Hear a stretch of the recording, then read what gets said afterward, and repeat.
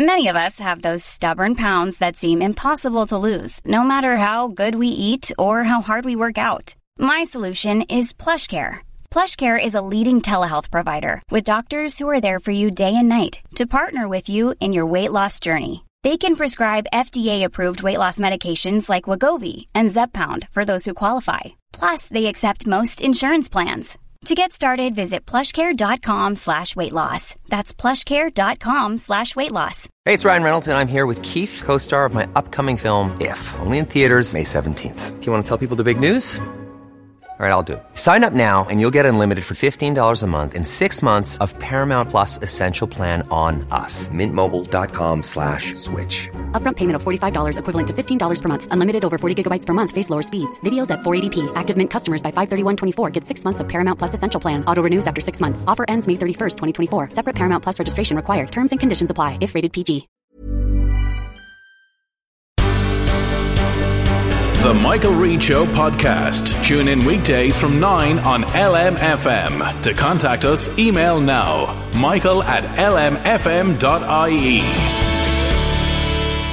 Monday, the 1st of October, with much debate and discussion from now till 11 a.m. This is Michael Reid on LMFM. Housing is set to dominate the agenda this week as a Dáil motion on Wednesday will see politicians debate alternatives to the government's response to the crisis so far.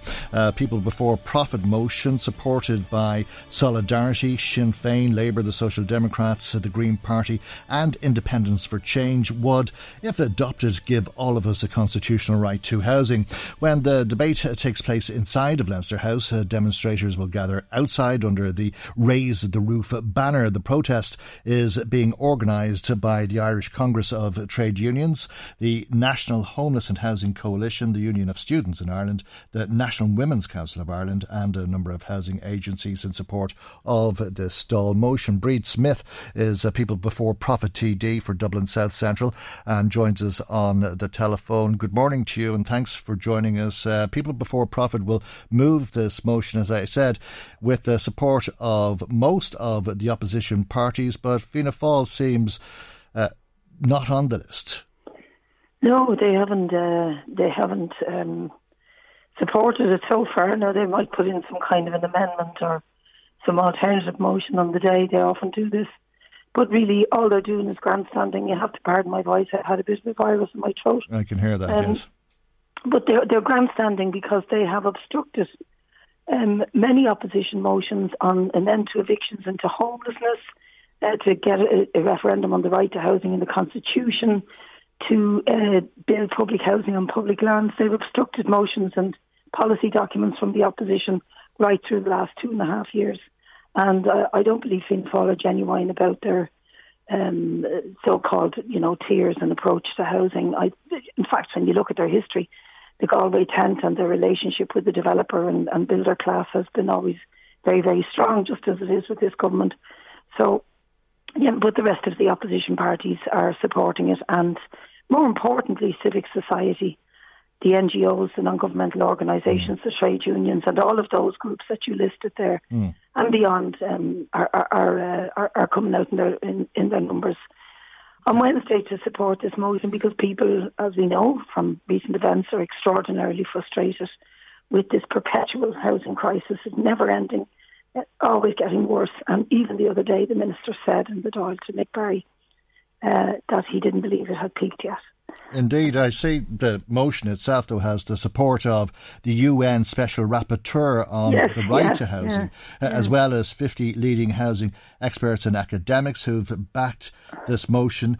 And there are many aspects to it. It would lead to the construction of public housing. There would be measures to stop people from being evicted and made homeless. But when it comes to enshrining the right to housing in the Constitution, what in effect are you looking for? Are you looking to hold a referendum on this?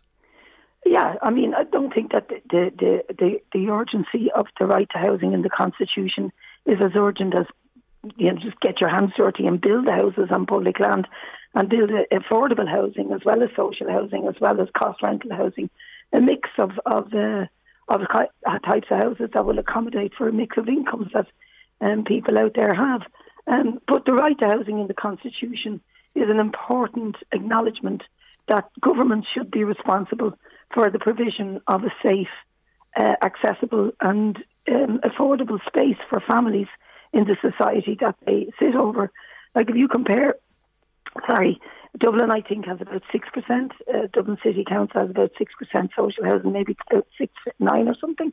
But if you compare that to other countries like Denmark, like Austria, like Germany, you're looking at anything between 25 to 45% is social housing.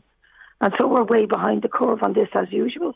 We're behind the curve when it comes to the provision of anything that is, socially necessary and fundamental to our human rights, like health, education and indeed housing. OK, we'll be speaking with Damien English later in the programme. No doubt the Minister will be telling us that the government delivered thousands of social housing units to people last year and the year previous, and that in years to come those numbers will increase, and that we have to give the government time in order to see the progress that they're making. Well, I mean, I don't want to bore the audience with the constant ding-dong tennis match about figures that goes on over the what the government did and didn't do. The facts speak for themselves. Homelessness is rising. Evictions are rising. The number of families in housing crisis is rising. And the accessibility to housing and affordable rents and affordable homes is absolutely not within the grasp of the average industrial worker, the average wage. And even those who earn a bit more struggle really hard to be able to get mortgages to buy the homes as they are in the market now. So the Minister and the Minister before him and whoever comes after him are failing. And it's not because they're nasty individuals, it's because they have a terrible policy. And that policy is to rely almost exclusively on the private market for a social need. And that's what this motion really is about, to say that we need public and affordable housing on public lands. We need to put the resources into CPO and derelict properties. We need to provide for a mix of income and household types.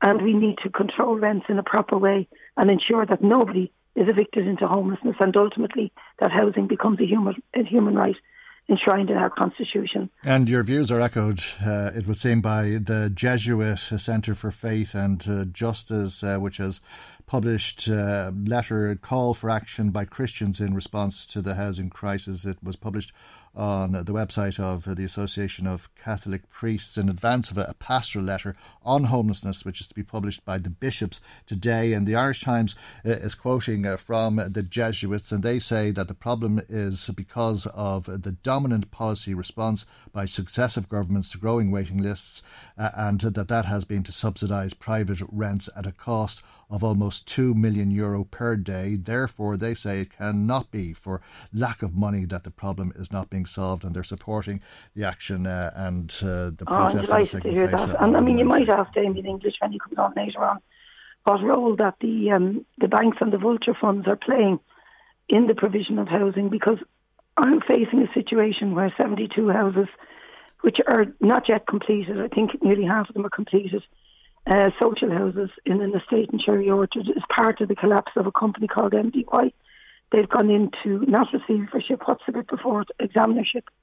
And I believe, and I've asked the Minister twice, in public and by PQ, because I have information from the local council, that the reason MDY are gone into receivership is because they had a historic debt to a vulture fund.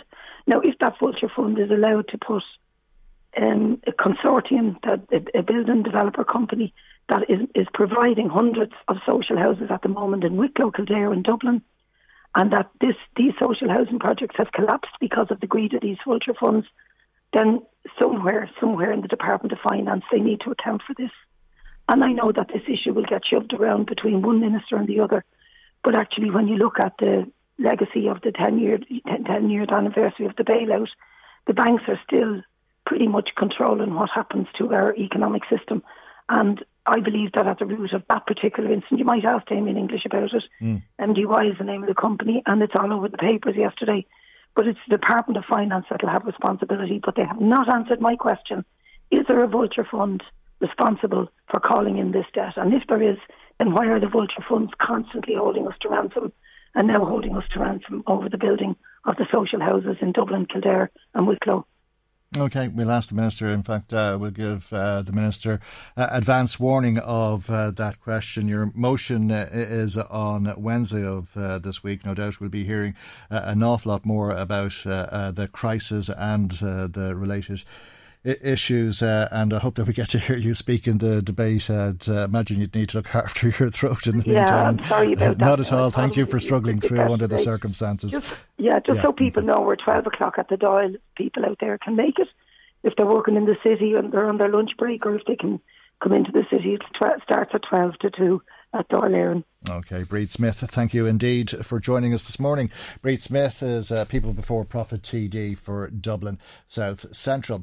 Now, a number of newspapers are reporting this morning that there are no community policing vehicles available in Drogheda or in Dundalk. This is because either they had reached 300,000 kilometres on the clock, or the engines in the vehicles themselves had failed. Richie Culhane is a Fine Gael councillor in Louth, and he's also a retired Garda detective. This is a little bit shocking, is it not? Well, if it was just community policing vehicles that were that were lacking, Mike, I mean, it would be something. I know the situation with the community policing ban. There is a shared ban between Dundalk and Drogheda at the moment. That's one ban that they share between the two biggest towns in the country. In Drogheda, the situation with patrol cars is absolutely dire, and they've been looking for patrol cars for some time now. So you have two patrol cars that cover the whole population of 41,000 in Drogheda, plus they must cover Dunleer, Monaster, Boyce, Clogherhead and Termon Feckin. This is absolutely totally acceptable, and it's a dangerous situation, I'd hasten to add. We have probably 16 detectives in Drogheda alone who carry out multitude of tasks, obviously, which is very serious in crime investigation. For those three detectives, there are 3 patrol cars. Sorry, those 16 detectives, there are 3 patrol cars. They just cannot effectively do their job. Really, what's happening in Drogheda at the moment is that you have a reactive police force. You haven't a proactive police force. And this is simply down to a lack of investment, a lack of patrol cars, and indeed a lack of manpower. If you take the manpower alone in Drogheda, and I know the patrol cars are one thing, but if you take the inspector situation in the Louth division, you have effectively no uniform inspector in Louth at the moment. You had 2 who have been promoted to detective inspectors. In Monaghan, if you compare the Cavan Monaghan division to the Louth division, you have 7 inspectors in the Cavan Monaghan division. Of course, inspectors are hugely important in terms of the jobs that they carry out and administering the force kind of thing on a ground level. So I mean, I've spoken to a number of ex-colleagues of mine, and they're perplexed as to why two of the biggest towns in Ireland are lacking in the basic essentials, i.e. patrol cars to go and effectively do their job. It's a very, very worrying thing, and I mean, I'll certainly be writing to the Minister in relation to it, because now that we have effectively cut all overtime, and there is a ban on all overtime, we're going to see an obvious rise in crime, and certainly a lower detection rate if this isn't addressed immediately. Right, and why is there, you would imagine that there would be an automatic replacement of vehicles when they fail like that a unit would be allocated a certain number of vehicles, so if one is taken off the road, that it would be automatically replaced. Why is that not the case? Well, they're not being replaced simply because this is a fleet management problem. It needs more investment in patrol cars. So that when you have a situation that some of the cars, which are around 300,000 kilometres on the clock, and I'd hasten to add that a car with that amount of miles on the clock, is dangerously defective, and has to be. It can't be fit for purpose really for the job that An Garda Síochána do. It's just that there is no investment in the fleet, and so you lose a patrol car. And at present, there's a patrol car in the garage, having been involved in an accident there recently in Drogheda, and that looks like it won't be back on the road in the short term, and that won't be replaced. So it is a fleet problem. We need, on Garda Síochána, need more patrol cars, and they need more resources, and that's the bottom line. And we talk about going over budget by, I think it was so many millions. I'm not quite sure. However, that budget effectively, it creates a situation where members of the force can go out and investigate crime. The Louth Division has secured huge results in terms of serious crime in the last 12 to 18 months, and that will certainly be effective as a result of this. 300,000 kilometres is an awful lot of miles on the clock, isn't it? Are the cars that are available to guards effectively bangers? There are certainly a percentage of them that are bangers, and they're not fit for purpose. And this is why I say that a huge investment must be made by government in securing a fleet that is fit for purpose. I mean, would you drive a car, as sometimes when you have to drive at excessive speeds, would you drive it 300,000 on the clock, Mike? I don't think so. I wouldn't. And I think it's highly, actually, in my opinion, irresponsible to send members of the force out in vehicles that aren't fit for purpose. Now, when it comes to community policing, as a number of the papers are reporting this morning, there's proactive response in terms of preventing crime rather than responding to crime after it happens. And in the run-up to Halloween and events like that, as we approach bonfire season in all of the towns and villages across the region now, I gather that generally speaking people would be out trying to prevent bonfires or dangerous bonfires and that sort of thing. But I'm reading this morning that some guards are asking their colleagues for a lift.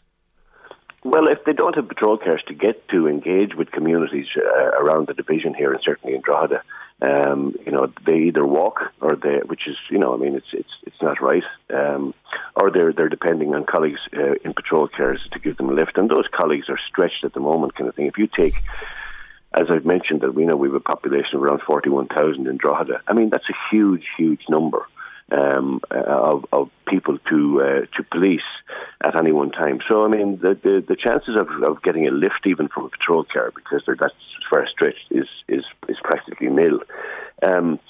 It's just an unacceptable situation, Michael. I mean, if you take and you go back to the unfortunate Cameron Riley murder in Dunleer, at that stage, and it was highlighted how badly stretched the force was here in the Louth Division, and certainly in the Drogheda Division.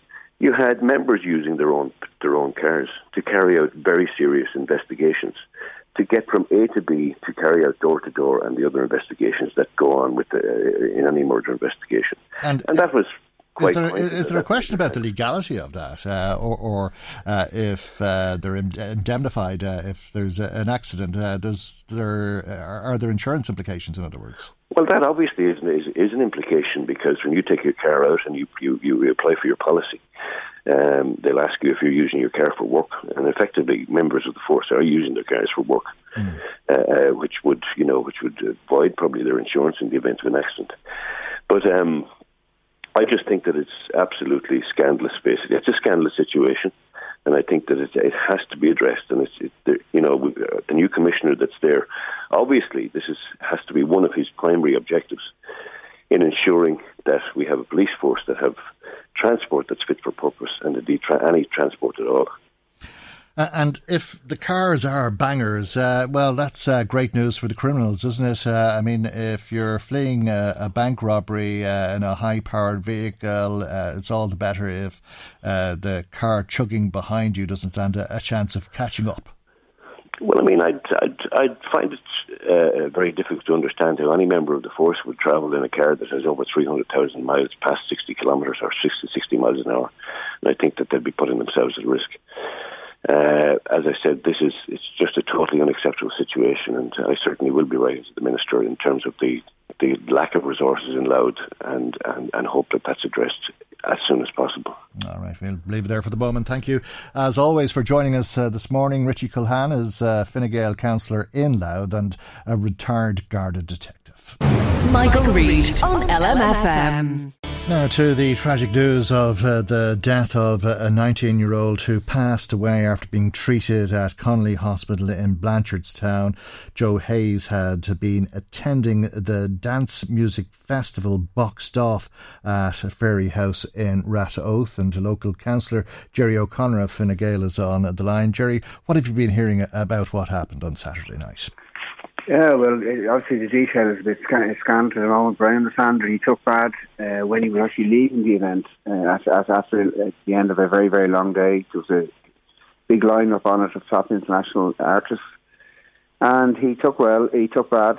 He was treated by the medics that were on duty and taken by ambulance into hospital, and unfortunately he passed away. Okay, and reports of a number of people falling ill for that matter. Yeah, well, I think there's an investigation going on. It's obviously very, very worrying with these events because the type of music it is. People can be very, very active for a long time, dancing and what have you, and that can bring on exhaustion and things like that. So hopefully we'll get to the bottom of it and learn from this. It's obviously every parent's worst nightmare is to have a child, whether it's a son or daughter, going out to an event like that and not coming home. So obviously my thoughts and prayers are with the family at this very, very tragic and difficult stage. Indeed, the parents, family, friends and neighbours in Lusk undoubtedly mourning the loss of this young man out socialising, having a good time, no doubt, as would have been the intention of so many people attending this event, because it's a big event. But dance music events are quite often associated with drug taking, and I'm sure that has to be a consideration at this stage. Well, I don't know. I'm sure the guards will look into that. I mean, I wouldn't like to be drawing any conclusions. I mean, obviously, the family was very concerned to find out what the cause of the death was. 19-year-old, your life's in front of you. I had a 20-year-old, and it's not something that you like to think about. Undoubtedly. Any events in relation to, no matter what type of event they are, drugs, unfortunately, is a curse on our country and on our county. No matter what you do, they're always there under the surface. So I hope it has nothing to do with drugs, and I hope that the security was tight enough not to. But unfortunately, it's the world we live in, and it's very, very worrying. It's more dangerous than drink.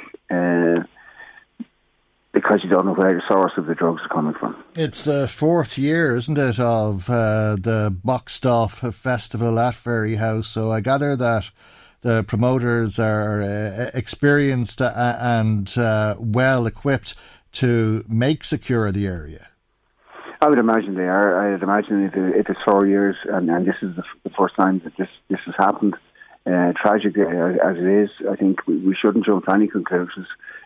Like any event, this company seems to run a very professional setup. They had the necessary first aid people on board, and doctors and medics and security, and they had a lot of people there, and it was sold out.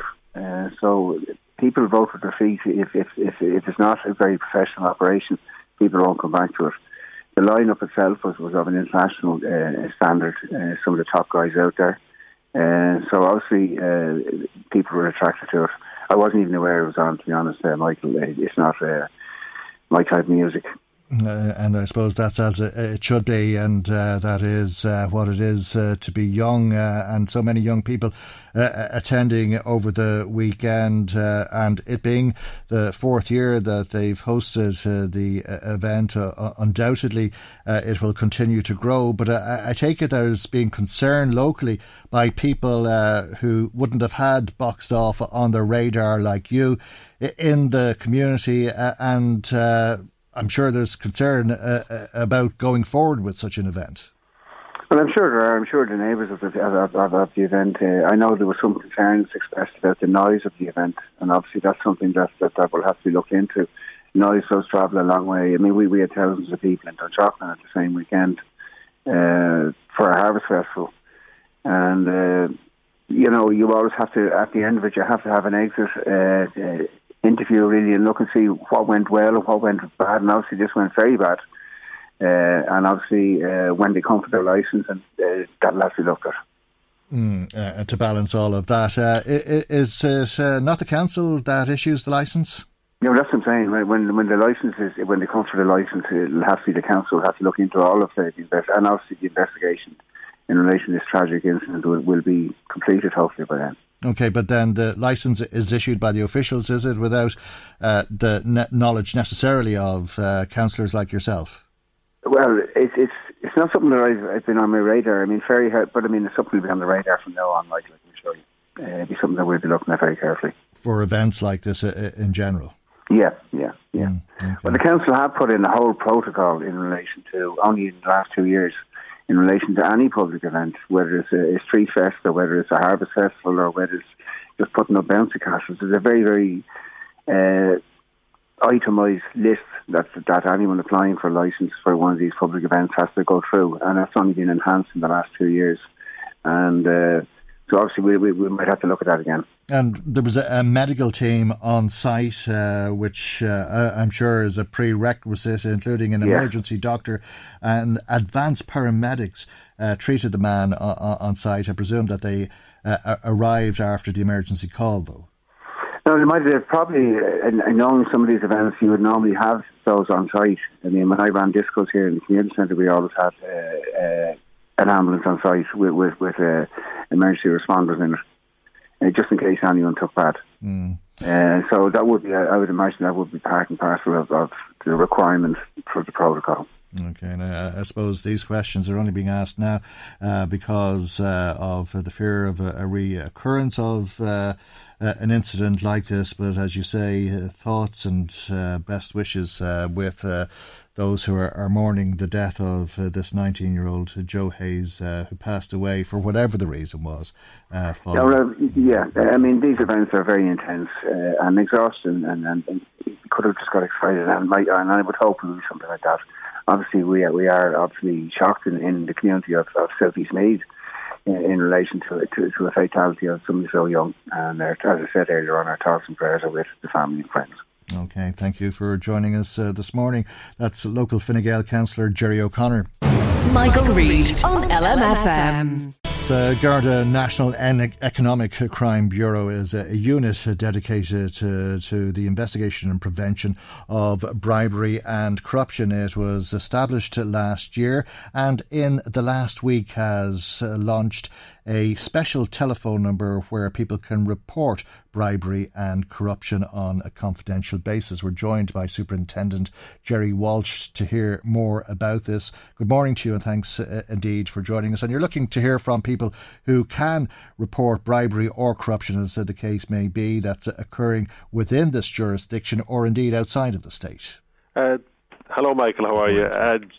Yeah, that's correct, Michael. It was an anti-corruption unit that was set up last year within the Garda National Economic Crime Bureau. Obviously, the unit deals with lots of other issues. But, yeah, the idea is that we're seeing a lot of reports, international reports, which suggest that corruption is quite endemic in Ireland. I think there was a survey the European Commission did in 2014 which suggested that 81% of Irish respondents considered corruption to be fairly widespread in Ireland.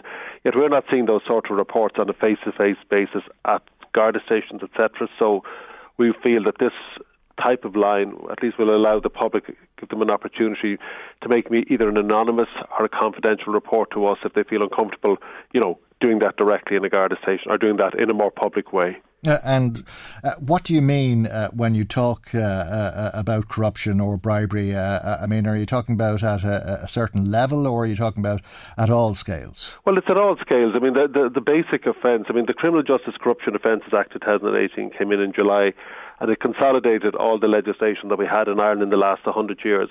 And that corruption ranges for the very basic, paying a €20 bribe looking for a service, to larger international bribery and corruption that involves businesses or governments operating overseas. So, there are all levels of it. But fundamentally, the basic corruption offence really is about two people or two entities one that gives a bribe and one that receives a bribe, and there's obviously something wanted for that. And perhaps that's the reason why you don't hear about it too often, because the people involved in it are involved in criminality themselves, the person who's bribing and the person who's accepting the bribe. Absolutely. I mean, the whole idea of that bribe, it creates an unfair advantage for the person who's doing business and the person who's receiving the bribe. And of course, they want to keep those things secret, but it has a much wider impact on other aspects of society, on competition. It creates inequality. It leads to loss of confidence in governments and institutions. So it can have a huge knock-on effect. And while people think the bribe and the bribery and the corruption is just about themselves, it can affect a much more wider audience, and that's really why we want to make sure that if it's there and if it's endemic, that people feel they can report it comfortably and safely without feeling exposed in any way. And I gather that to some extent it is endemic in that there's a level of human nature where people are quite happy to accept money for the obvious reason, and people are quite happy to pay it if it makes a situation advantageous for them. Well, certainly in some cultures it's the way people do business. It's not something that we see a lot of in Ireland, but certainly there are features of it, and I have no doubt that there are business transactions occurring in this jurisdiction that are certainly helped by actions of that nature. What about the internet and how that has changed the way people behave in relation to this? Well, from a corruption perspective, I suppose the internet has increased all levels of criminality because it makes criminality much more accessible than it used to be. But the only thing that I would say, most of this bribery and corruption is very much undercover. So the notion of people sending maybe emails or advertising or doing anything like that in relation to offence like this wouldn't be that likely, really. So it would be something that that might necessarily have assisted in. It's in a lot of cases we have Irish businesses doing business overseas, and maybe there are local customs where that sort of business sort of activity is a common way to do business, and we're not going to see that here unless somebody tells us about it. So I think it's much more hidden than a lot of other criminality that you might see in the internet. Okay, but I gather as well, because we do hear about people on the internet who are acting in a way, let's say, that they wouldn't want others to know about, and they come across people who are willing to take advantage of that, whether it's some sexual behaviour or maybe they're having an affair or something like that. I suppose that's we're probably getting into more sort of scenarios there. Like, are you talking about blackmail or something like that, or are you talking about? Yes. Yeah, well, I suppose that's an element, but maybe a different type of offence. I suppose it's very important for us that people, if they are making reports, that they focus very much on this type of legislation. The confidential line is for offences of corruption, whereas we have many confidential lines and other means of reporting cases like that. And for people who believe they have information that would be of interest to you, they need to provide evidence with that information. Well, obviously that's what we would hope. I mean, we're looking for credible allegations of corruption, be it foreign or be it domestic. I mean, we would be concerned if our reports that we were getting was saying, listen, look at a particular organisation, everybody's corrupt and that. That doesn't really help us. But we're looking for particular transactions, particular incidents that people are aware of that they may feel needs to be brought to our attention, rather than a generalisation, because we're not going to be able to investigate those sort of generalisations. It would really have to be a credible allegation. And would it be a thing where somebody might need to give evidence in support? No, well, I mean, our view, this is a confidential telephone line. We're looking really for intelligence in relation to instances of corruption. If people want to make an anonymous report, that's fine. We can never ask them to go to court. If people want to make a confidential report of corruption, we'd like to work with them and see what information they have, and we'll do our best to find other sources.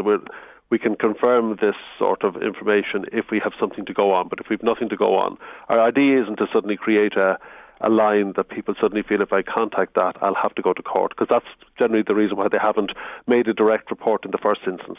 Okay, and if people do ring this telephone number to make a report, they leave a voicemail for you, is it? Exactly. What happens is it's a 24-hour line. They can ring at any particular time.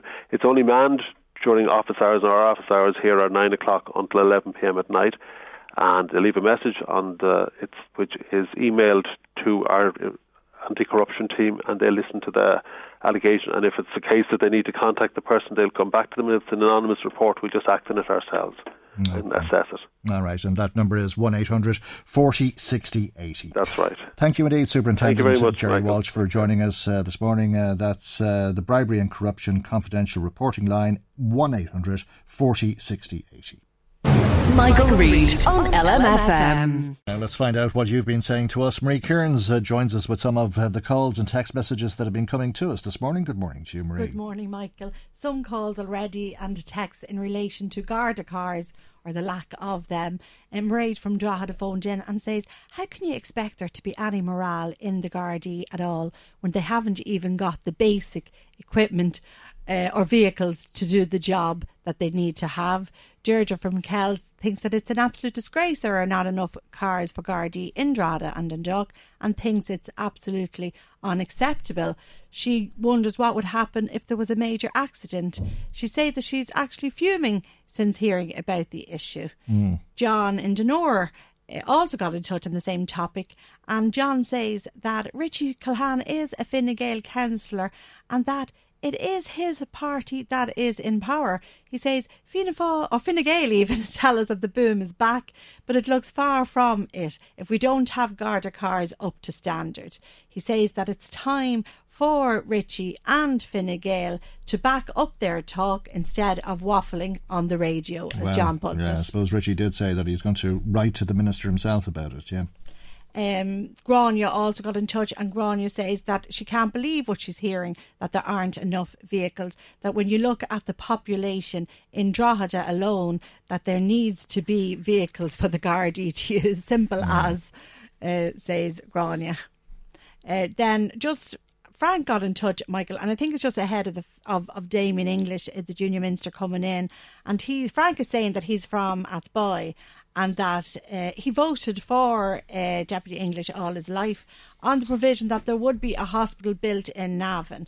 And Frank said that he has been told all along that there wasn't enough money to build the hospital, but he feels now that there is money there, and he wants you to ask Damien if he is going to see this through, that will there be a hospital built, because that's what he voted for Fine Gael for, he's saying. Another listener got in touch, Louise in Kells, and Louise just saying, can you ask Damien English when he's in what is happening in relation to the hospital in Navan? My God, yeah, well I think that's long off the agenda. All right. People don't forget, Michael. It seems that way anyway. Another listener was in touch in relation to housing. Jimmy thinks that there needs to be a cap on people entering the country until the housing crisis is mended. If not, he says, it may lead to Ireland exiting the EU like the UK. Some jump, okay. Right. That's his thoughts. John thinks that people like Breed Smith are...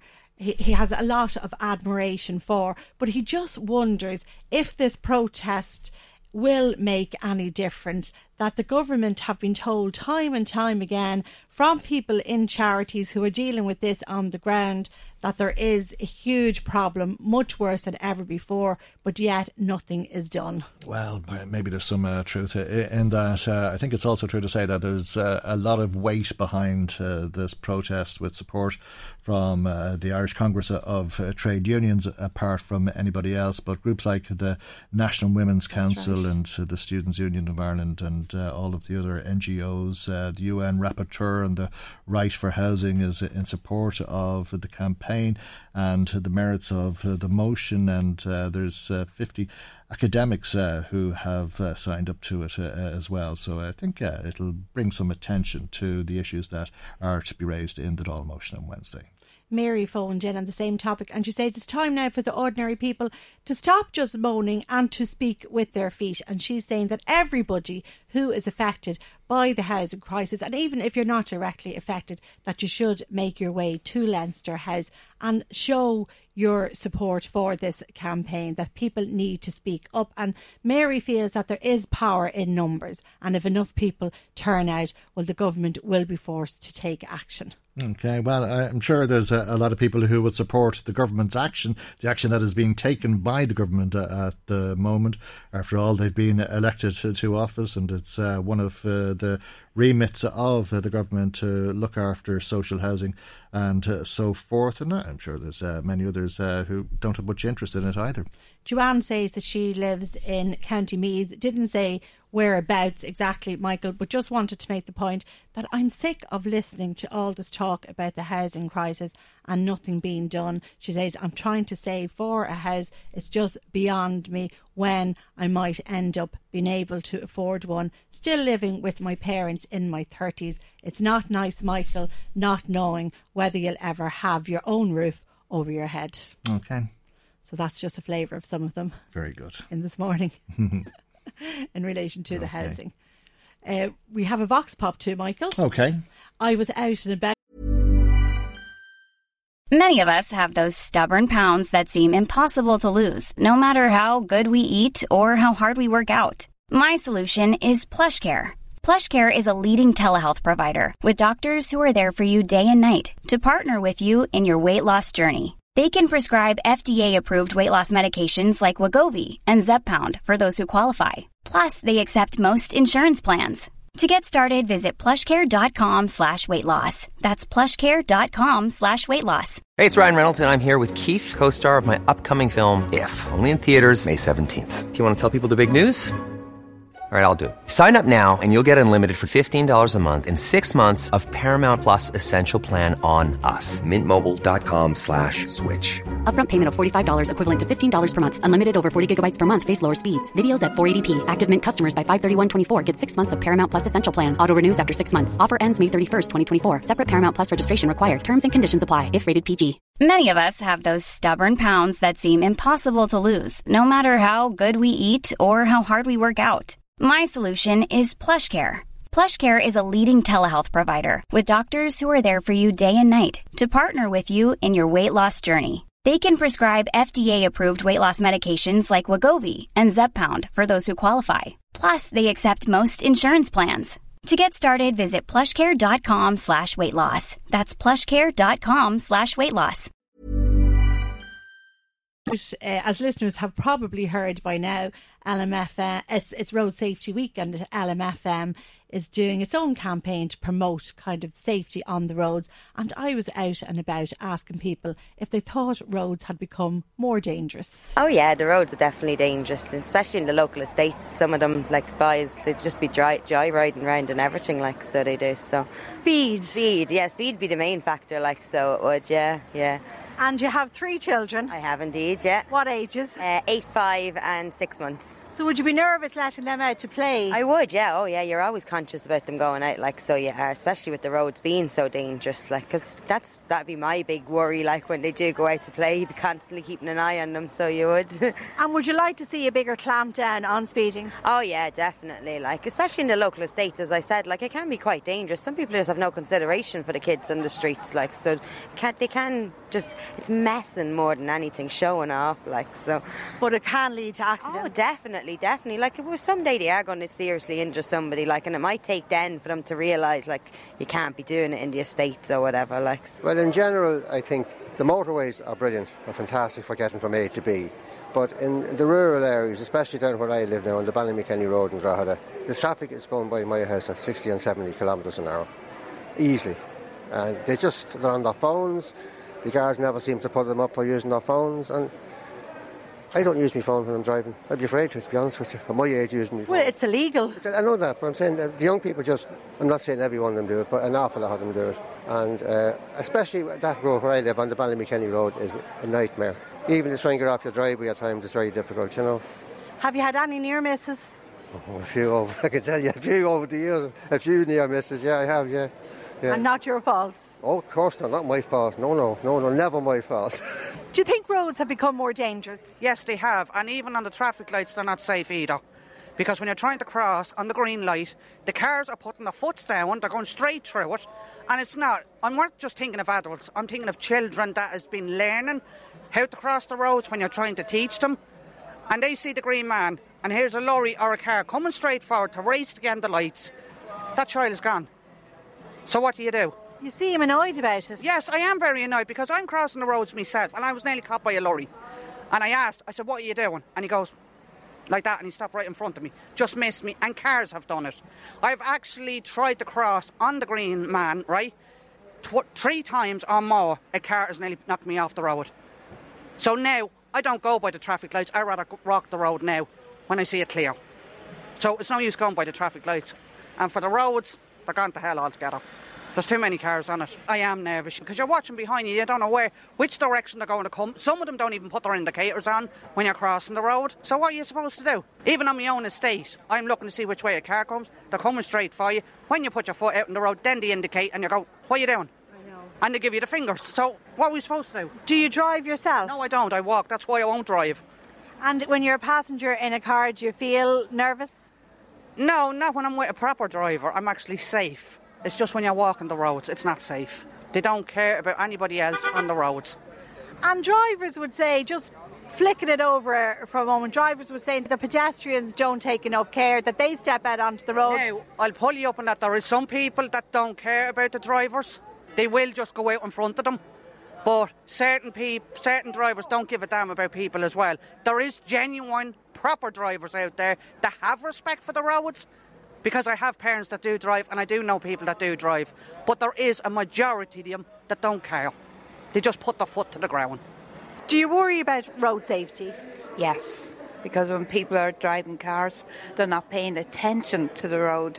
They're looking left or they're looking right instead of watching. Because it's a weapon they're driving, really. And especially on West Street, people are crossing over. That's West Street in the centre of Drogheda, which would be the main thoroughfare. And you don't drive yourself? No. But you know all these things. And sometimes people go over the traffic lights. So I never watch the traffic lights. I watch the traffic instead. Because sometimes they go through the lights. They're not paying attention. So you'd be nervous when you're crossing the road? Very, very much so, yeah. And have you had any close ones? I have, a couple of times. So now I always watch the traffic. I look at them, and sometimes they'll direct you and tell you it's okay to cross, but they don't tell you there's a car coming out from behind them, and they're the ones you have to watch out for. Some people shouldn't be behind the wheel of a car, because they're not driving properly, they're not paying attention, or they're on their phones. I don't know, many times I've seen people with phones in their hand when they're meant to be driving. It's Irish Road Safety Week. Would you be concerned about the roads nowadays? Do you think they're more dangerous? Oh, far dangerous. You know, nobody has any manners on the road. They'll drive across you, you know. The bicycles are the worst. I'd be terrified trying to overtake a bicycle, and when you overtake one, there's another one on top of you, you know. Do you feel that motorists don't have as much regard for pedestrians, or do you think that motorists get a raw deal? Motorists do get a raw deal. People don't. People can step off a footpath out in front of a motorist just the same. To me, you have to be very aware of what's on the side of the road as well. We live out the country, and some time ago we were going to Mass one Sunday morning, and there was a pedestrian on the road, and there was sun ahead. It was bright, and then it was dark. And my husband was a couple of inches from hitting her. And with this, it's travelling at a low speed. We're going to Mass, and I was worried because my children were coming behind me, and I thought they wouldn't have been travelling as slow as we were. And there's always the worry about pedestrians wearing dark clothing. This particular girl said to us, "Oh, that's my second time I was nearly done," and she had a black jacket on her, you know. So you should be wearing the luminous jacket. Or what? And they've should be all well lit up. They haven't a hope on the road, especially the by roads with the traffic. There you go. A lot of people there with a lot of strong thoughts speaking to you in Drogheda, Marie. That's right, Michael. Can I finish up with one comment? Sure.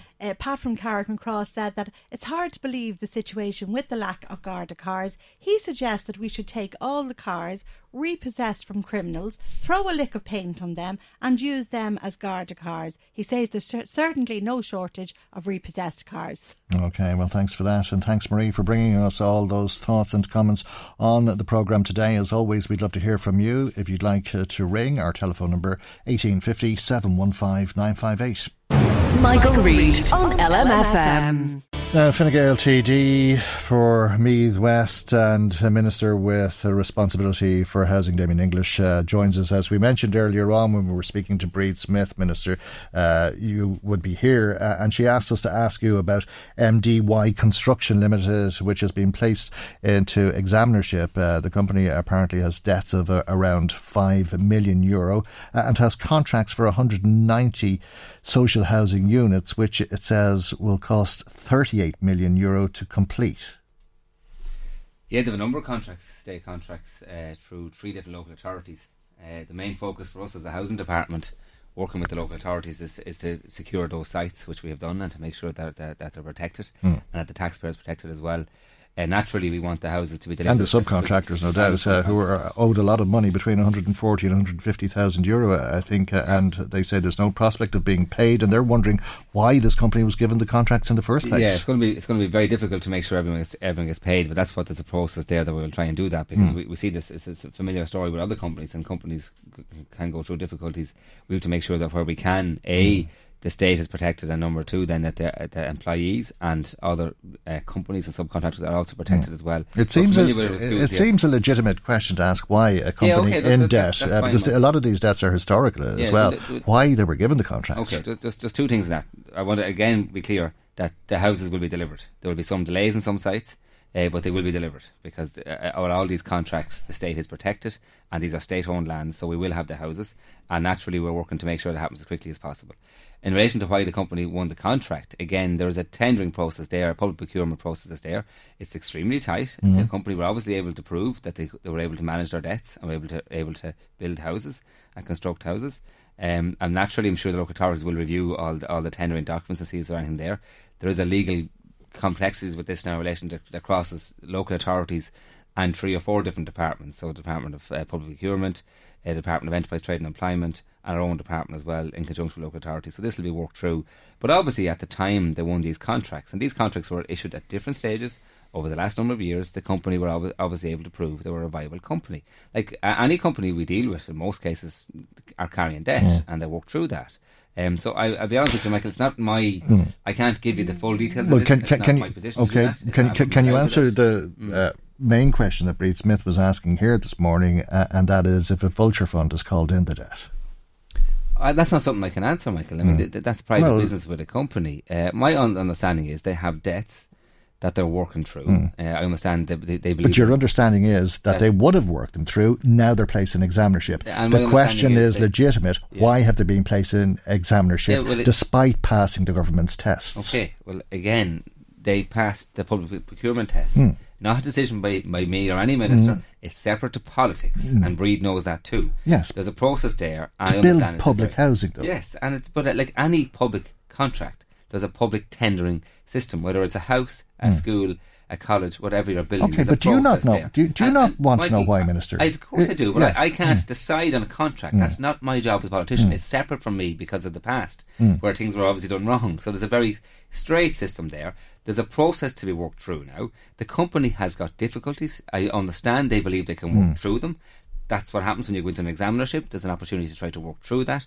I hope for everybody involved, because there's a lot of state contracts, and I'm sure if they're able to successfully complete all of these, they should be in a position to pay their bills. Are you asking, and let's put it another way, Minister, are you asking yourself this morning if the state is being wrong-footed by a vulture fund because it has called in a debt unexpectedly?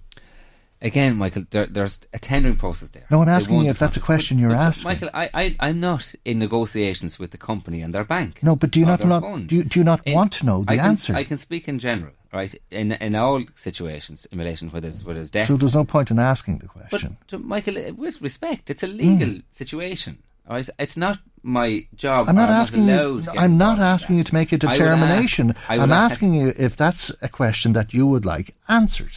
Of course it's a question that has to be answered. And again, when anyone's debt is bought or sold, or in relation to who owns it, there is a process of how that debt is paid back. Because likewise, we have banks which have sold off mortgages recently as well, and people are concerned. And there was a debate in this last week in the Dáil, and the Department of Finance are very clear on this. The same protections are there regardless of who owns your debt. So there has to be the opportunity to work through that debt, and pay the debt. Obviously, this company there must have been a viable company, or else they would not have been able to win these contracts. So I presume there should be time and space there for that to be worked out. The dealings with their own individual bank, I can't comment on. Okay. That's not my job as a minister. But you're guaranteeing that the houses will be built. I'm guaranteeing the houses will be built. Are you guaranteeing that everybody will be paid? I can't guarantee that, Michael. That's not my position. I can't do that. Companies trade with each other under different circumstances. I certainly hope everyone's paid, and naturally in all those contracts that were awarded, there's a lot of money involved, so I presume if the company worked them through, they should be in a position to pay everybody. But I can't physically do that. I can't make that happen.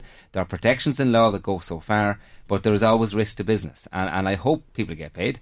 I can't make that happen. I'm sorry to say that, but I'm not allowed, because I'm not in the tendering process. That's not the position of our department. They're run through local authorities. The protection's built in, and in most cases this works very, very well. But yes, there's difficulties here. Okay, this issue was raised in the context of the conversation we were having in the run-up to Wednesday's private members' motion, and indeed the support that motion has from the Raise the Roof campaign, which includes the Congress of Trade Unions, Women's Council, Students' Union, and many different NGOs, indeed the UN Special Rapporteur on the right to housing.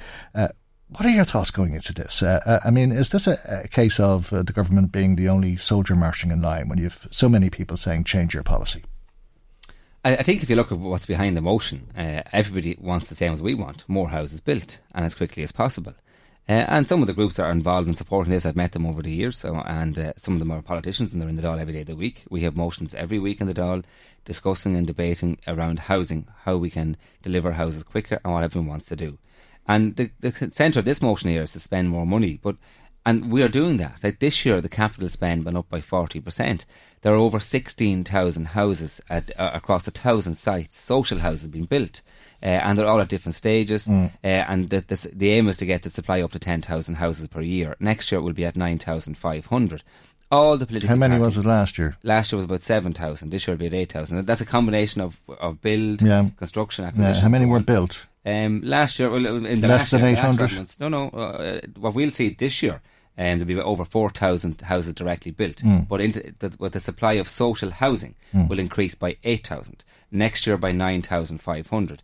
The aim of anybody involved in housing was to get to 10,000, which would be very close to next year. Constructed. To houses in the system, and we buy houses. Sorry, Michael, just to be very clear on this. Yeah. There's many different ways to deliver social housing. Some are brand new construction directly built by local authorities. And that's what this motion is calling. Some are acquired, some are leased, and there's a combination of ways. We've been very clear on this, that when you're at zero, to get to 10,000, construction takes a number of years. So in the meantime, you rely on other ways as well, bring back in vacant properties, buy houses, acquire houses and so on. So our job is to deliver up to 10,000 houses a year. We will do that. And naturally, but you constructed about less than 800 last year. Well, again, we started at zero. This year, it'll be at 4,000. My job and Owen Murphy's job and our department's job, working with local authorities and NGOs, is to deliver houses. And I made this very clear last week. Week in, week out, we've had debates around housing. And the last one, in July, I asked every political party that was there to bring forward any suggestions they had to deliver and build houses quicker. I'll be honest with you, Mike, that's what I got back. A blank page. Okay? So you can have all the motions in theory. My job and Owen Murphy's job is to actually make the houses happen on all the sites. Week by week, we go to site by site. But you have to be making them happen. Well, there's where you're wrong. Yeah, I mean, but when you're wrong in that. The facts don't back you up. But when you talk about 7,000 houses, you break that down and say, well, we constructed less than 800. The Jesuit Centre of Faith, as we mentioned earlier on, is supporting Wednesday's demonstration, and the report on the Irish Times quotes the statement that they published on the Association of Catholic Priests website yesterday, saying that the dominant policy response by successive governments to growing waiting lists has been to subsidise private rents at a cost of almost $2 million a day. Therefore, it's not a lack of money that's the problem. They actually say that you're making wealthy developers richer. Okay, just two things on that, Michael. I've listened to this quite a lot by people who comment and say that the dominant response is to use private housing. That actually isn't the case. And just give me a second to answer this. We have committed, the taxpayers of this country are spending $6 billion on housing. This year it's $2 billion. okay, to bring forward new social housing through a range of methods: directly build, acquire, refurbish, all the different ways, lease, long-term lease and so on. Okay, the money is committed to for this country to deliver up to 10,000 new houses a year, and thereafter the long-term plans are money secured on the Project 2040 to build and to deliver at least 12,000 social houses a year. So that is a strong commitment to a supply of social housing. It is wrong for anyone to say that we're not committed to doing that. It is true to say, in the shorter term, for the last couple of years, and as we're building up the new public housing supply, we've had no choice but to work with the private sector to fill that gap, to make sure we have social housing. So yes, there are a range of schemes there which will rent houses from the private sector and so on, because we need houses today. And I want to be very clear on this. I've asked people to give me new ways to build houses quicker. We will do whatever we can to build quick houses, but we can't draw them. We have to actually physically build them, and that can't be done in a month or 2 months. We went from 0 and we're getting to 10,000. It takes a couple of years. But I can bring you today across 1,000 sites that we're building social houses, and I can show you where they're now being built. They weren't there a year ago, they weren't there 2 years ago, I agree with you, but now they are there, but it takes a little bit of time. So yes, in the short term we have to work with the private sector as well. I would much rather we had our own housing stock, social housing stock, but previous governments, many generations, didn't want to do that. And my job, and Owen Murphy's job, is to start building social houses again, which we're doing. How many people are homeless in the country now, Minister? Is it wrong to say it's less than 10,000 because 1,600 people or thereabouts have been recategorised, people who would have otherwise been considered to be homeless? Again, Michael, yes, there are about 9,500 people who don't have a home, or 11,500 in hotels or in B&Bs and so on. There was an issue over the last couple of months since February where in some local authorities people were in a house, some cases their own house, they were in an apartment block or so on. That has affected about 600 people in total, 200 families. And yes, the system has reclassified them to say they are in a house because they are in a house. They're in an apartment or a house with their own key. And so I don't think anybody would count them as homeless. The people who are on the homeless list, who are living in hotels or B&Bs or other emergency accommodation, are about 9,500 people. Again, if you're in a hotel, if you're in a house, we don't count you as homeless. The number of people, but you would have in over the years. This was noticed up in to February, a year March. ago. Up to in February and March this year, we realised as soon as we realised it, because I think anybody, the taxpayer would say that's a crazy situation. If you're living in a house, you're not homeless. Last year, then, just to be clear on this as well, over the last 18 months, 7,060 adults who were homeless, who had no house, are now in a home. So there is some progress being made here. I'm the first to admit, and so is Owen Murphy in our department, it's a terrible situation. It's not enough when there's still people who are without a house. But we have to also give people a little bit of hope. So if 7,000 people have come through the system, have left homelessness, are now in a house, and you've about 6,000 adults now on the homeless list, that shows we can get on top of this, and we will. But you can only do that by building houses. And all these motions talk about more houses, more money, but none of them actually build the houses. That's our job. Well, they certainly focus minds, and we'll have a lot more talk, I'm sure, about the situation over the course of the week. Minister, thank you indeed for coming into us this morning. Damien English is a Fine Gael TD for Meath West and a Minister of State with special responsibility for housing. Michael Reid on LMFM. Well, Road Safety Week gets underway today and runs through to Sunday. The Minister for Transport is Shane Ross and joins us now. Minister, how effective are these type of campaigns, do you think? I think, good morning, Mike. I think they're pretty effective because they're concerted, they're consistent, and they go on throughout the year. We've seen in recent years a series of these type of campaigns. We had Project Edward a couple of weeks ago to reduce the number of road deaths and have a no road day throughout Europe. We'll have a campaign at the end of this month before the bank holiday weekend, and we've got this campaign which is Road Safety Week as well.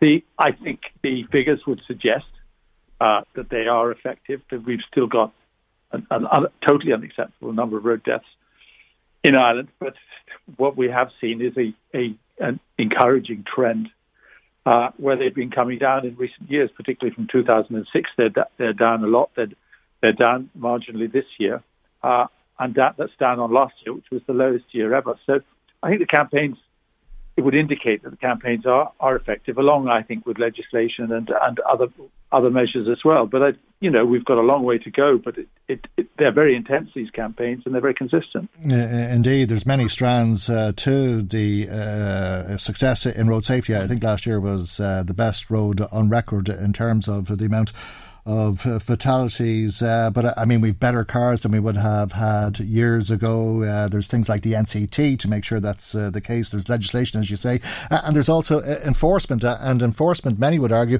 the most important strand. Yeah, enforcement is very, very important as well. And obviously there have been difficulties there because of the Gardaí being under the optimum strength, of course, and that's going to be improved in the next 2 years. We've got a commitment from the Gardaí on that. But we are now in fourth place in Europe, which is a fairly healthy place to be. Although there's no good place to be in this league table, but we're only led by the UK, Sweden, and Denmark, and we've been moving up that table gradually at a very steady basis. So I think you'll find that the campaigns are effective, and they've got to be seen in the light of the fact you say, okay, the roads have improved since 2006, but the amount of traffic has increased enormously. So, in the light of the fact that the traffic's increasing a lot, I think the fact that road deaths are coming down is encouraging, although it's never acceptable. Are these campaigns value for money, do you think, Minister? I think anything is value for money if you save lives. Under no circumstances would I ever judge the saving of lives in terms of money. I'm afraid, of course they're expensive, but if we can point at the end of the year and say these campaigns actually save several lives, there are people walking the streets now because of these campaigns. It's worth every penny of it. Sure, they're expensive. How expensive are they, Minister? I mean, we're talking, what, 2-3 million euro a year on these type of campaigns? I don't know off the top of my head what they've cost this year, but they're increasing.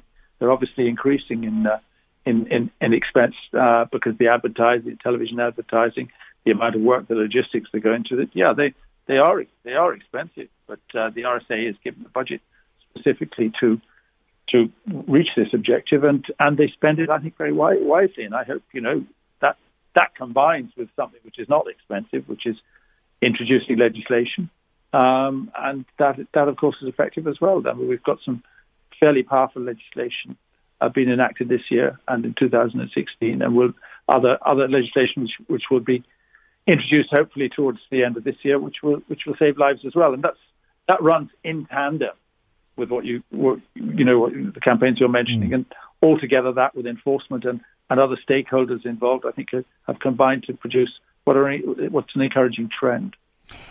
I take it road safety is compromised by bad behaviour, which is caused by a bad attitude. And maybe it's a bad attitude that looks on these campaigns as patronising messages. I mean, people don't get in the car feeling that it'll lead to their death. So when you've a European initiative that there'll be no deaths on the roads, some people might scoff at it. And if that is the case, would the 2 or 3 million euro that is spent on these campaigns not be better spent on enforcement? Well, I don't know the answer to that question. I think I think if you're suggesting there's no enforcement, which I don't think you are, I think it would be unfair. There is enforcement, and we saw some figures the other day which showed that the number of Gardaí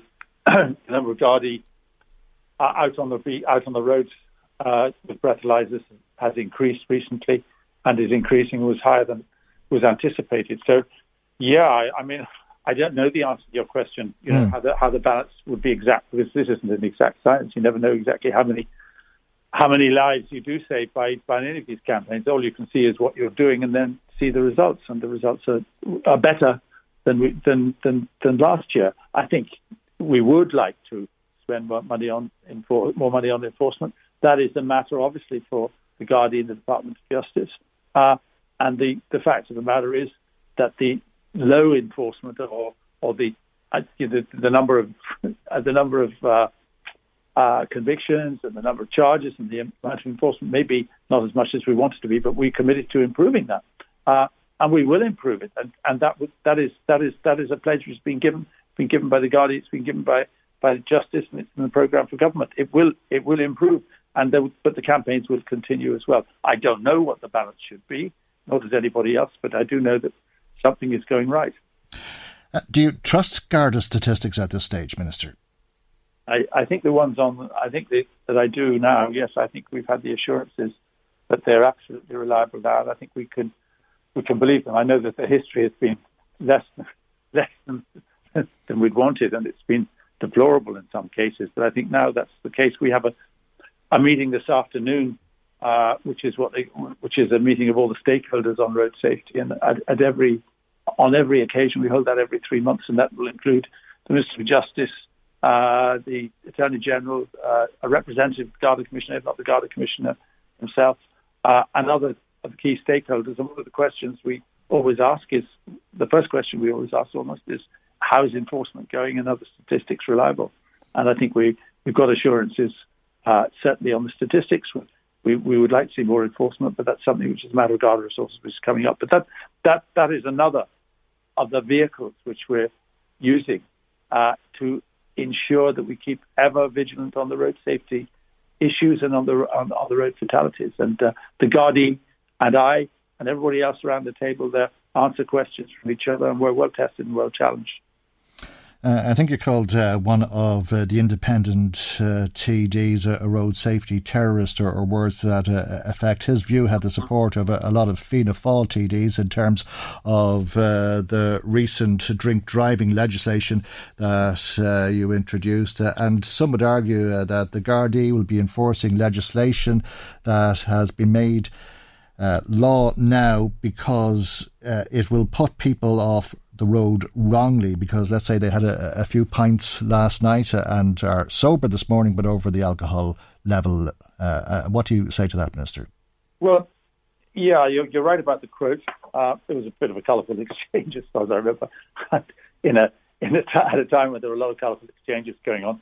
I don't think the view of those few rural TDs who actually opposed this legislation was shared by any of the parties in the end. In the Dáil of the final vote, I think, was passed by 75-8. Yes, because Fianna Fáil abstained. Yeah, because Fianna Fáil abstained, exactly. But I don't think they shared that view. Fianna Fáil did start off by taking a position which was hostile to the bill, but they moved, I think, with public opinion and with the evidence over a period of time. They did abstain, so I don't know what their view is, I suppose, is the answer at this stage. The answer to your question about them saying, look, that the morning after is it unfair, is very simple. If they're over the limit, it means that they are impaired. And to say, look, it's the morning after, I had a good sleep since I'm all right, is not in accordance with facts. They are still impaired, and once you're over the limit, you're over the limit. And people have got to take that into consideration. It may be very inconvenient, but they have to take that into consideration if they're driving the next morning. And to suggest that you could allow people over the limit at certain hours of the day. Well, it's a very low limit, and people will say there's an alcohol level that I've exceeded, but I'm sober and fit to drive. And why not have Gardaí outside of pubs on a Saturday night? Well, I mean, I don't accept it's a low limit. The World Health Organization, which is not a body which you could point your finger at and say is in any way prejudicing this day, is quite adamant that alcohol of any sort impairs your driving of any amount. Here we're talking about a degree of 50, which is, you can't measure in terms of how many pints, etc. It varies from time to time, but it's not a particularly low limit. If you accept the premise that the intake of alcohol impairs your judgment as a driver, I don't think you'll say that 50 is a low limit. I think that's probably unfair. I think you've got to take a fairly independent view of this. And if the World Health Organization says, look, alcohol impairs your driving, you're going to have to take a very serious view of the limit of 50 to 80, which is where we changed it. Okay. Well, look, thank you indeed for joining us at the start of Road Safety Week this week, Minister. That's Shane Ross, the Minister for Transport. Michael Reid on LMFM. Now, the Peter McVerry Trust has opened an office in Drogheda, and to tell us a little bit more about what will happen from there, the Chief Executive Officer, Pat Doyle, is on the phone. This is a regional office, Pat, and you'll serve Louth, obviously, along with Cavan and Monaghan from this office in Drogheda. Correct, Michael. It is. It's our second regional office. We have one also in Limerick, the Limerick Clare area. So we're delighted about that. We have a really good partnership with Louth County Council, Cavan and Monaghan, and we tendered last year and won some work up there to do some housing support, to support people in their homes, to support people who were at risk of losing their homes, and to support people who are just beginning to maybe have a tenancy for the first time. So offering a lot of hand holding, a lot of support. And we're delighted. And the office is just another. It makes sure that the team is on the ground there, but it also it shows a commitment from the trust that we're here, and we're here, we're doing business, and we're planning to stay. So we're delighted. Mm-hmm. And you're here, as you put it, because there's a need for your services, and I guess that in itself should be of worry to people, because it's a sign of an escalation of what is a national crisis, but one that has centred in places mainly like Dublin and Cork and Limerick. Absolutely. So Cork, Dublin, Limerick, Galway, Waterford has the highest population of housing need at the moment. But Louth, Drogheda, Dundalk, Cavan, all along the northern, the eastern seaboard there, we have the majority of the population lives on the eastern seaboard, and therefore we have the highest amount of need. And I think since we've come in there at the moment, we've worked with 86 households in the Louth area. So 86 households, and we have helped another 36 people progress and move on into accommodation as well. So that's only the beginnings of it now. We've opened our first family hub in Louth last week. That was in Drogheda also. We're looking at units with the County Council in the Dundalk area. There'll probably be a need for another family hub in the Dundalk area fairly shortly as well. But the first family hub in Louth opened last week with the Trust, and we have 6 families in there.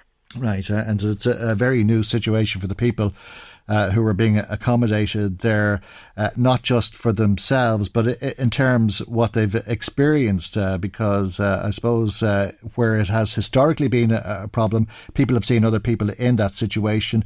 This is something that is moving out of Dublin and coming closer to home in this sense. And I gather that for that reason, it makes it all the more stressful for people who are trying to come to terms with this new reality.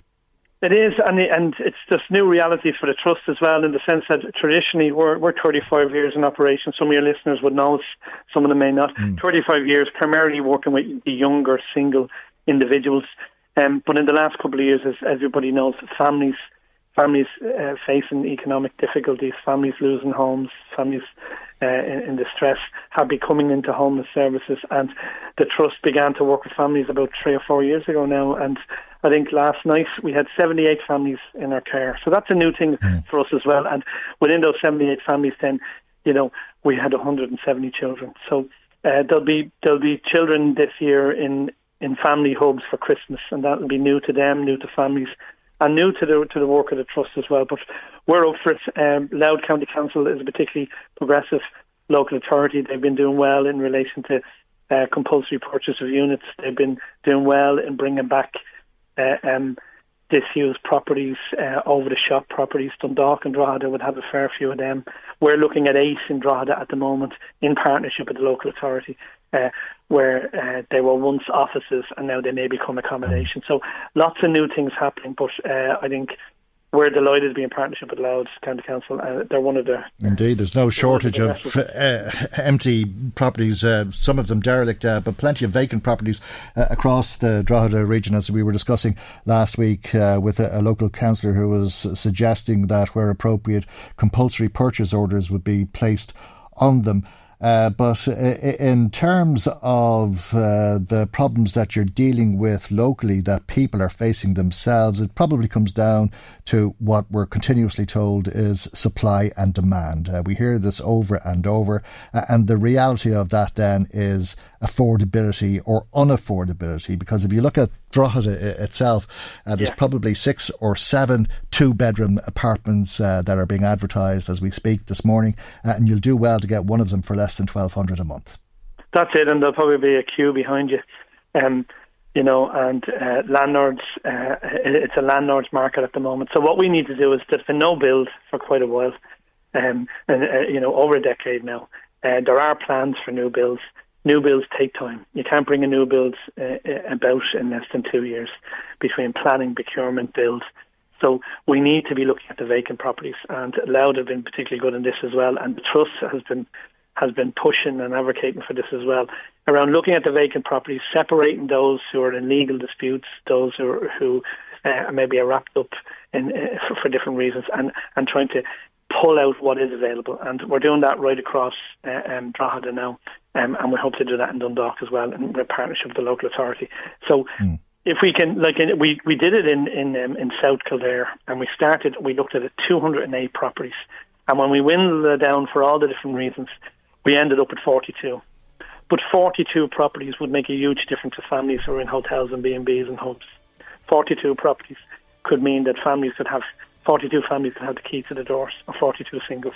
And that makes a huge difference. So, it's a big issue here. We're not going to solve it overnight, but a simple exercise like that from 200 units, we were able to get 42. And if we could do that in all the populated areas, in Louth, Monaghan and Cavan, that would make a huge difference to the citizens of those counties. Okay, well, people, if they're looking for you, will find your new office on Lawrence Street in Drogheda. We've run out of time, so I have to leave it there for the moment. Pat, thank you very much indeed for joining us. Thank you, Mike. Pat Doyle is the Chief Executive Officer of the Peter McVerry Trust, and that brings our programme to its conclusion today. There'll be a podcast available on our website, lmfm.ie, this afternoon. Thanks to Marie Kearns for producing and Ross Leahy for researching today. Chris Murray was in the control tower. I'm Michael, and God willing, we'll see you for our next programme tomorrow morning at 9 a.m. right here on LMFM. Good morning, bye-bye. The Michael Reid Show podcast. Tune in weekdays from 9 on LMFM. To contact us, email now, michael@lmfm.ie.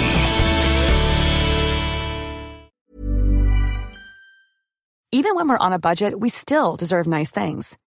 Quince is a place to scoop up stunning high-end goods for 50 to 80% less than similar brands.